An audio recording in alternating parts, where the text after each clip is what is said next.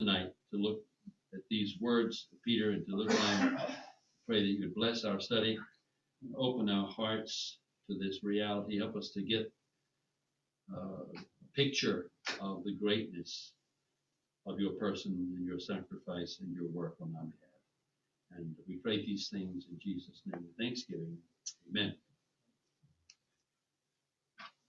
We look at 2 Peter. We're in chapter 3, the beginning of chapter 3. Peter is talking about the return of the Lord. He points out in verse 1, he says, "This is now, beloved, the second letter I am writing to you," which means that he's writing to the same group, and this is the second letter. And if you're interested, one of the things that I like to do is to go back and look at the very first verse of the first letter. And the first verse of the first letter, Peter starts out, "Peter, an apostle of Jesus Christ, to those who reside as aliens scattered throughout Pontus, Galatia, Cappadocia, Bithynia, those who are chosen according to the foreknowledge of God the Father by the sanctifying work of the Spirit, wrought to obey Jesus Christ and be sprinkled with his blood." So here is Peter writing to the chosen, the elect, those who are scattered, those who are believers, but there is persecution and suffering, and we know from this first epistle, that there is a lot of suffering that's going on. He addresses that, and that's an important issue. Peter goes on to say, if you want to turn over to verse 8, in talking with these saints that are scattered, that he's writing, he points out, he says, "Though you have not known him or seen him," he's talking about Jesus. He's writing to the believers, and he says, "Though you have not seen him, you love him." Now that would be true with us too. We haven't seen Jesus. Peter did, and he knew him, and he walked with him, and he interacted with him, and Jesus confronted him on several occasions, and he even got in the boat, and Peter was the one that caught the fish and things of this nature. But most of these saints that he's writing to have not seen Jesus, and so he says, "Though you have not seen him, you love him.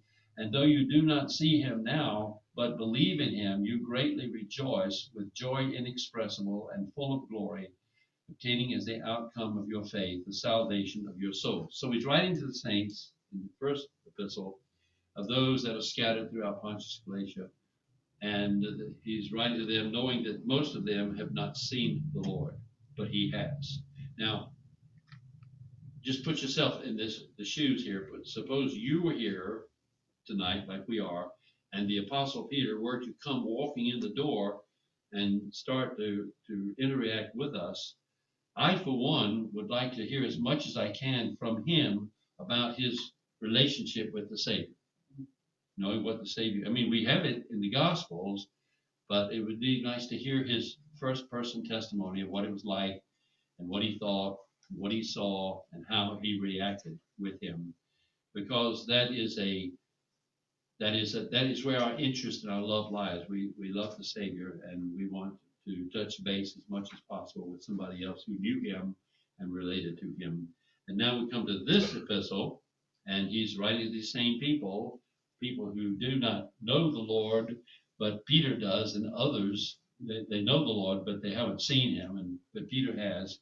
And so he's sharing with them that this Jesus that he knew is coming back. And this is something that was permeating. If you remember the early church, that first epistle, there were saints that were suffering. And when saints suffer, when people suffer, one of the things that increases is our desire to have the Lord return and relieve us of that suffering so we can be with him. And so Peter is writing to these saints, those who have been suffering, those who have not seen him, and he's relating to them the things about Jesus. And he's going to let them know in these words that we're here that there are mockers that are going to have been coming around and denying the second coming of the Lord. But Peter is going to let them know that this is not something strange that does take place, but he is coming back. That's what he's wanting to do, is to firm up their understanding and their commitment and their faith to the reality that Jesus is coming back. He is coming again. Amen. We know that. So here is the lesson. He said, this is 1 Peter chapter 3, verse 1. "This is now, beloved, the second letter that I'm writing to you, in which I am stirring up your sincere mind by way of reminder that you should remember the words spoken beforehand by the holy prophets and the commandment of the Lord and Savior spoken by your apostles. Just point out there as I'm going through this, he says, stirring up your mind by way of reminder, so that you're reminding of something that you already know, that you should remember these words that were spoken of the apostles. They were words of the prophets spoken by your apostles. So remember these things that you've heard. Remember the things that you have been taught. That's what he's telling them. Don't forget these things. He goes in and he's going to be talking about things like that further on, about remembering these things. And so it's important. We go through, and I had someone tell me the other day that they never get tired of studying the very basic truths of the Gospels and the doctrines and the epistles, and get through and study these things, because even though we've gone through the text and seen these things, sometimes it's always fresh, it's always new, it's always impactful, it's always important. And it is. It's like the song, Tell Me the Old Story.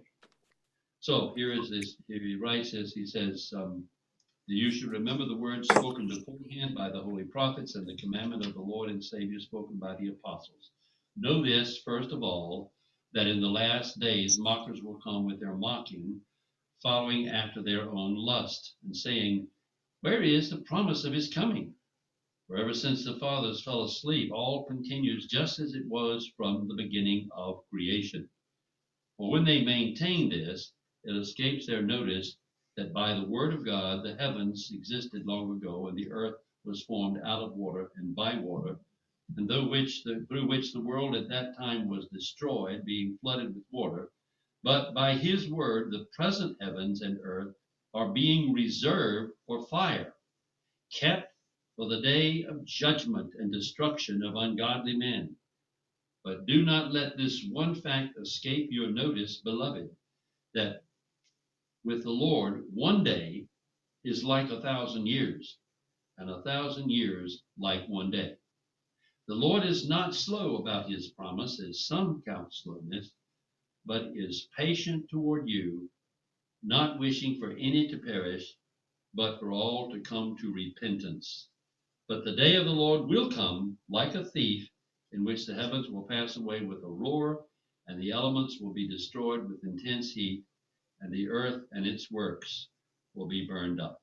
So here he's talking about this, the second coming of the Lord, the fact that he's coming, and we want to just consider that he is coming back.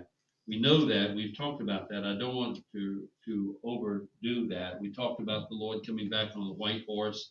Matthew 24 talks about the day of the Lord, and that's one of the things that is an awesome, awesome reality. Over and over and over in Scripture, in many places, there is a reference to a particular day of judgment that God is going to bring upon the earth, a day of the Lord. Matthew 24 talks about that day. Matthew 24:29, immediately after the tribulation of those days, the sun will be darkened. Now, this is something, when he talks about that we look at and we say, how can this be? This maybe means an eclipse or something like that, but this is not a problem for the Lord, because God is the one who has established creation, and he has established creation with certain laws and rules and controls. But if he wants to step in and change things, he can do it. Remember that the darkness that covered the children of Israel during one of the plagues, there was darkness. The text literally says it was a darkness that can be felt. And it was so much so that the people couldn't even leave their houses. You would think if it was regular darkness, you could get some candles and you could go out and you could see, walk around. But in this case, the darkness was so much so that they couldn't do that. It was absolutely like, almost like being covered with a blanket or something like that. It was unbelievable. God is able to do that. And he's able to make the sun and the moon dark. He's able to do these kinds of things. It's not a problem. And in that day, the day of the Lord, it says strange things, like men were going to try to hide themselves from the wrath of God, and they're going to try to take their own lives, and they won't be able to kill themselves. Now, that's a hard thing to understand. because we are in this type of realm, this type of existence where we have the normal laws of physics and science and chemistry and health, and these are the laws that God has put in place, and He abides by these laws almost all the time. Uh, and rarely does He break out of that mold unless He's performing a miracle as a sign to confirm a speaker or something like He did in the New Testament. He follows those laws, but He can't do that. And in a day coming, He may do that very thing around the day of the Lord. So here's this passage talks about the sun will hold its light, the sun will be darkened, the moon will not give its light, and the stars will fall from the sky. I don't know how that's going to be, whether that's going to be actually the stars that we're going to move or the asteroids are going to come or whatever. We are obsessed. Have you noticed that? That we're obsessed in television programs and other things with asteroids coming and hitting the earth, and they're even talking about how can we do to prevent that. I think that there is an association between that and Bible prophecy that talks about stars falling. I think that Satan is trying to get us to think, maybe to think, what can we do to prevent that, to make it change it. I don't know if that's the case, but it's just an interesting parallel that we're talking about asteroids coming in and hitting the earth, and at the same time that we're talking about the last judgment, and God said the stars are going to fall to the earth and the moon is going to be darkened. Anyway, it says in the middle of this that the powers of the heavens will be shaken. We've never seen anything like that. We have a little tornado that comes up like Katrina. There's a girl that works down there at Costa's Kitchen. Her name is Katrina. And I asked her, I said, were you named after the storm, or the storm named after you? When they had that Katrina, they talked about how bad it was and all the flooding and everything that took place down in New Orleans. And that was a horrible thing. But you see what? That's because God's mercy and God's grace and God's laws and God's rules hold everything normally at normal bay. But there are exceptions when a storm comes that breaks out, that's a little bit more violent. And how can this happen? God is able to break the law. God is able to show us that He can be violent. And this time He says the powers of the heavens are going to be shaken. It's going to be really something. The powers will be shaken. And the sign, what's the sign for? It's a sign that points to something else. And here is the sign that points to the Lord's return, the sign of the Son of Man, the indication that these things are going to take place when the Son of Man will appear in the sky. I don't know what that's going to be like. I know that the Bible talks about the Lord, the sun's going to go dark, the lights are going to go out, all the stars are going to go out, it's going to become pitch black, and then the glorious return of the Lord is going to come back on a white horse, and we're going to come with Him. I don't know how that's going to be like. We have our movies, and we use computer graphics sometimes to depict Godzilla or some of these monsters, the dinosaurs and things like that. And you talk about the horrendous, you see the people running around the city, and the big monster comes and steps on one of the buildings or steps on a car, and you see this. And but what is it going to be like for that actually, in reality, to happen, not on the silver screen, but across the sky? When in reality, the time is coming when the sky's going to go dark, the sun's going to go dark, the moon's going to go dark, the stars are going to go dark, and in the midst of that darkness, the brightness of the sun, of the returning of the Son of Man and His splendor and glory is going to come back to earth, come here. The one who left is coming back. And the apostles, the angels said to the apostles who were staring up in the book of Acts when Jesus was ascending, they said, why are you staring at this and watching this? He's going to come back in the same way that He went. How did He go? He went physically up into heaven. He's going to come back physically from heaven. And He's going to come back in splendor and majesty and glory. And when He was being tried, if you remember, the Pharisees were saying, or you tell us if you really are Christ, the Son of God. He said, I am, and you will see the Son of Man coming in His glory. That is going to be a very, very, very serious awakening for those Jewish leaders when they realize the reality of the fact that this one that they crucified is in fact the Messiah, the sovereign Lord of the universe. That's going to be a heavy thing. There are a lot of things that we are confronted with that are awesome, that are hard to really fulfill and appreciate the greatness of these things because we're not accustomed to it. One of the things that I've thought about is the fact that one day we will be physically in the New Jerusalem with the physical Son of God, and He will be there, and we will be able to see Him, and we'll be able to talk with Him, and He will have those wounds in His hands and feet, and they will always, always be a reminder to us of the greatness of the sacrifice that God made on our behalf. I don't know how we can keep from just being broken to pieces over something like that. It is such a hard thing to grasp. It's the picture of the greatness of the mercy and grace of Almighty God that He would do to save us, to demonstrate through us grace and mercy, His goodness. We have a great God. We are just absolutely floored with the majestic glory of our God. So here is this passage here. It says that the sign of the Son of Man will appear in the sky. And it says that when that happens, all the tribes of the earth, we use races, but that's really not the right term. There's only one race. That's the human race. And all the rest of the black, the white, whatever you are, they're ethnic groups within the single human race. And it says here, all the tribes, which would be families and groups and other ethnic groups of the earth, will mourn, which is something that it's hard to see right now. Most people are not mourning right now, but the time is coming when He comes back. They're going to mourn. It's going to be, you won't have to do much. It'll be like you won't have to tell them to mourn. Just like if you put a earthworm on a hot frying pan, you wouldn't have to tell the earthworm to wiggle because he's just going to do it. It's just going to happen. That's the way it's going to be. We're going to be in the presence of the Lord, and people are going to be seeing Him, and they're going to be mourning over Him and over His greatness.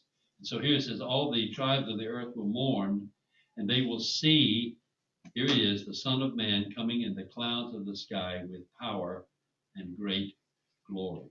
And He will send forth His angels with a great trumpet. This is going to be something to see. It's actually going to happen. And they will gather together His elect from all the four winds of the earth and one end of the sky to the other. And He's going to bring them together. He's going to enter into a judgment there, but He's gathering them together. That's going to happen. That's what Peter is warning us about here, that there are going to be those that are going to deny that. Now, I want to tell you, I am not really as knowledgeable about what we call the timing of the rapture. And I was talking to Bruce about it, and he's not either. And I don't know, honestly, whether the rapture, I was taught the rapture was going to occur first, and then we're going to have the tribulation, so on and so forth. I'm not absolutely convinced of that. I think Marv Rosenthal has got a real good point that the rapture is going to occur, not at the beginning, but when God, in the middle of what we call the tribulation period, God pours out His wrath, and we're going to be taken up before He does that. Don't know for sure, but I do know this: He is coming back. He's coming back to judge. He's coming back in the flesh. And the Bible talks about the judgment seat of Christ, where believers will stand before the judgment seat, not to be judged for their sin, but to be evaluated for their works and how we lived and what we did. And I'm not happy with my life, with my obedience. I'd like to be more compliant, more aggressive. I've been praying about that. I've been asking the Lord to help me put Him first. It's really important to do that. It's really important. Yet I still find that I'm so often putting myself first and my desires first. And probably you have that same struggle, that we know what it's like to do that. And so this is an important thing. So he says here in this thing, first of all, then, is Peter is warning us about the attack on His return. John MacArthur, in talking about this, mentioned the fact that the apostles, in over 260 chapters in the New Testament, mentioned some way or another the second coming of the Lord over 300 times. So that's a pretty aggressive display and reminder in the New Testament that this Jesus is coming back again. He's coming back. We haven't seen the last of Him. And he says in the text, know this first of all, which doesn't mean The first thing I want to tell you is this, but rather this is the most preeminent thing. This is the top priority right now. The thing I want you to know is know this first of all, that in the last days, mockers will come with their mocking. Here is this early church. And the church, and many of them, some of them knew the Lord, and like Peter and others, they had been united with the Lord. But as time passed, they were looking for his coming back. That's what he told them in John 14. He says, "Let not your heart be troubled. You believe in God, believe also in me. In my Father's house are many dwelling places. If it were not so, I would have told you. I go to prepare a place for you. If I go and prepare a place for you, I will what? Come again and receive you unto myself, that where I am, there you may be also." And yet he's not come back. And there are those that are questioning that now as time has passed, and they're beginning to sow the seeds of doubt, some of them, and they're mocking. He says mocking, which is a way of kind of making fun of the idea that he's coming back. He's been gone. People have come, they've lived, and they've died, and he's still not coming back. And he uses in that context about the fathers falling asleep, which is the patriarchs, that the things have happened over the centuries, and nothing different, nothing has transpired that's changing these kinds of things. And so there are skeptics. And Peter says, just know that in the priority of what I want you to know is that don't be surprised when mockers come. That warfare that takes place in the church, that battle that exists, that there are those who want to create doubt. They're in the church, they're there, they are creating that to some degree, and they will do that. And so these mockers, those that would treat the second coming with contempt, are there. And so Peter warns about these false teachers that he's talked about in this book, that they want to deny the judgment and rob the Christian of its hope of seeing the Lord, and take that. Because you see, in times of suffering and difficulty, the second coming of Christ is a real hope. It's a motivation every day when you get up. You've heard the term Maranatha, which means the Lord is coming, or the Lord. I think it's the Lord. The Lord is coming. And I had a Scottish Bible teacher tell me one time in his studies that he found out that during the time in which the Romans were persecuting the Jews, or rather the Christians, they were persecuted. They would put these in the arena. They would tie animal skins around them, and the wild animals would come out and bludgeoning and kill them, and it would be a real gory mess. And it was a sport to the populace while these Christians were being put to death and slaughtered like that. And this man said that one of the writers that he read about said that many times these Christians, as they were getting ready to be attacked, would yell out, "Maranatha!" And somebody up in the congregation, another believer sitting up there, would yell back, "Maranatha!" It was just a way of saying that the death is coming now, but I'm going to see the Lord. I'll be with him. And there is that hope. That's a real hope. It's not a wish.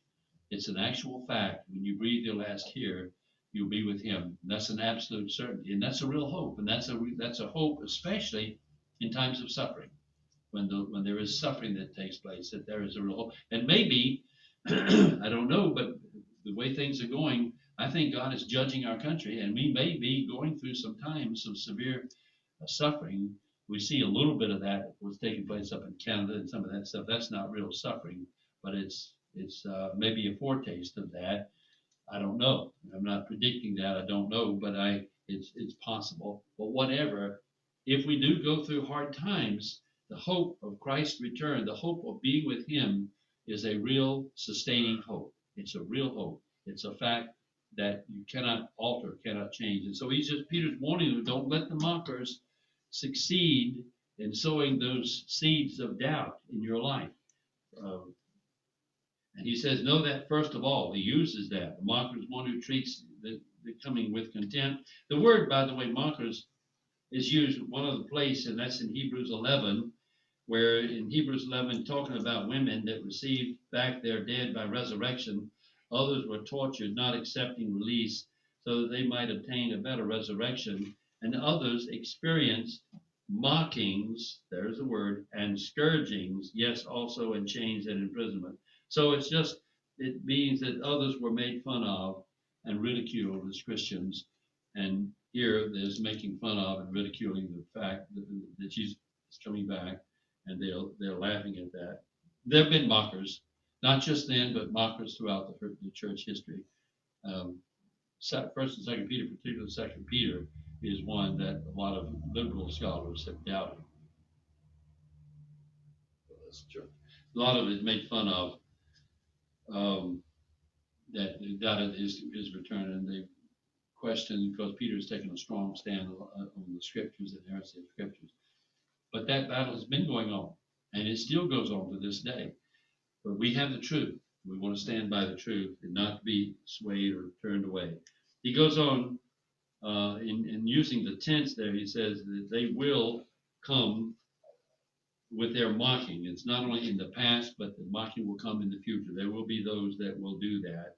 And so the first thing Peter talks about is there will be mockers that bring about this questioning of the Lord's return. The second thing he does is he says that those mockers will be following their lust. He says they will follow after their own lust.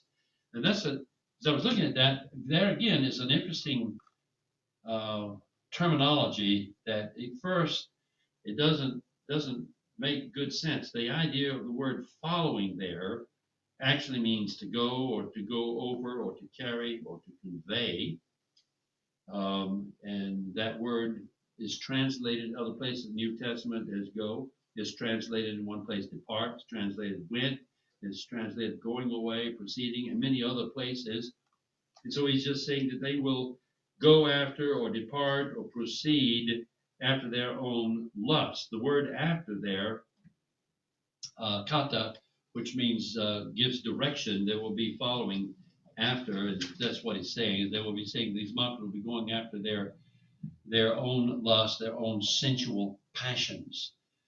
Now, over and over and over again in church, in the warfare, the battle that goes on in the church, there's a lot of corruption, a lot of people, skeptics and other things. But usually in the core of that rebellion are two things: one, greed, and the other, sensual lust and perversion. And I was looking at that and I was trying to think, now how is this following after, pursuing, or going after sensual lust?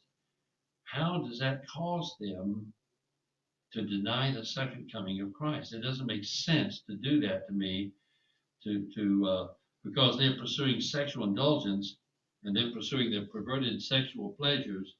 What would make them deny the second coming of Christ? But then I got to thinking about that this kind of sensual lifestyle is going to end up in accountability. They're going to end up being accountable to the Lord when he comes back. And so I'm thinking that this is what they're doing, is they're trying to deny that accountability so that they will feel more at liberty to pursue their own passions. You understand what I'm saying? Their own lust and their own sin. That's a sad thing to say, but it seems to be the case. That we know Paul tells us in 2 Corinthians, we must all appear before the judgment seat of Christ, so that each one may be recompensed for his deeds in the body according to what he has done, whether good or bad. So that there is that accountability, and that idea means that there will be an evaluation of how you lived and what you did, and you'll be evaluated by that. There are lots of things that talk about evaluation. One of the ones that really speaks to me is the fact that we're going to be accountable for every idle word. That is a staggering accountability. Now, I have maybe softened the blow with that I'm thinking that what he's saying there is not just that we're saying casual jokes and things like that, but when we are saying casual things deliberately or bad or evil or wicked or slandering or using profanity, we're going to be accountable for those things. God is faithful, and he's going to do what he says, and we want to be careful. And I know this: the mouth is the gate out of which the heart spews its garbage, right? The Bible, Jesus said that it's out of the heart the mouth speaks. So what's in the heart comes out of the mouth.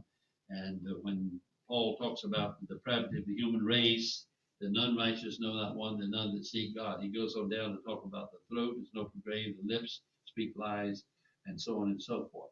It's the heart and the lips that are a very real part of the perversion of our sin, of our depravity. Isaiah, when Isaiah saw the Lord, he was high and lifted up in Isaiah 6. The first thing he said is, I have a dirty mouth, and I dwell among a people who have dirty mouths. So it's a serious thing. And so here we are standing, and the Lord says we're going to be judged and evaluated by everything. Romans 14,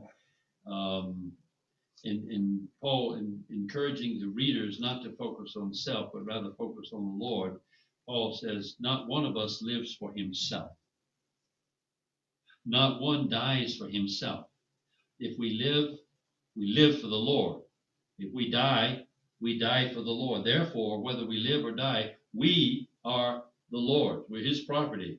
For to this end, Christ died and lived again, that he might be Lord both of the dead and of the living. But you, why do you judge your brother?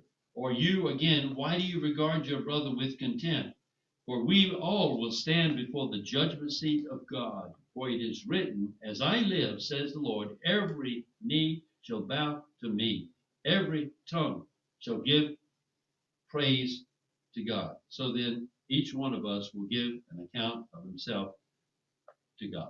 So there is that accountability. There's no question about that there is. And then one more thing, and then we'll stop. And that is, verse 4 talks about doubters. He says, saying, where is the promise of its coming? Right. Ever since the fathers, that would be the patriarchs, fell asleep, all continue just as it is from the beginning of creation. God, at the beginning of creation, has set things under order, under control, with laws and governing principles and things like that. And these things continue on under an orderly fashion. And, there are times when I've prayed hard for certain things and certain people for God to step in and do quick miraculous. I have a kitty at home that's real sick. I've been praying over and over again that the Lord would heal that kitty, but he seems to be slowly getting worse and worse and worse. Now I can see that if I go to the hospital in a couple of weeks, I'm hoping that the Lord will take him home before that, because I'm not going to be able to take care of him, and I know nobody else is going to be able to do that because he's real frail. You got to give him the medicine. You know what I'm saying? It's just something that's not going to be very feasible. So I'm expecting, and I may have to take him in and have him put to sleep, but I'm expecting that the Lord will take him home. But the point I'm trying to make is there are things like this that I have prayed. We stood around Warner's bed after he had his that blockage, and we really prayed for him and prayed for him and prayed for him. And so often we don't see the lightning flash and the angel come in and touch him and things turn around like that. It just doesn't happen.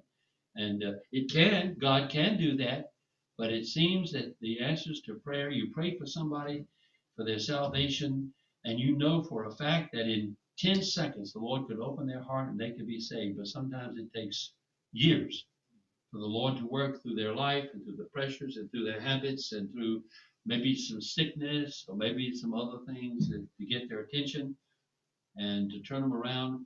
And the Lord has established rules and set policies in the creation, physical laws, spiritual laws, and he, generally speaking, uses within those laws the things, the businesses, the pressures and other things to work out his perfect will, but it's within the confines of how he has established the creation. And that seems to be the case here, where he doesn't just step in and change things, but there is that normal course. Things continue on as they have been from the time the patriarchs fell asleep, all continue just as it was from the beginning of creation. What God is doing, he has continued to do it. He's been doing it in the past. It is true that God has established things and principles, but he rarely breaks out of this mode of activity. He usually doesn't break the norm, and there are those skeptics and those mockers who make fun of that. God can handle that.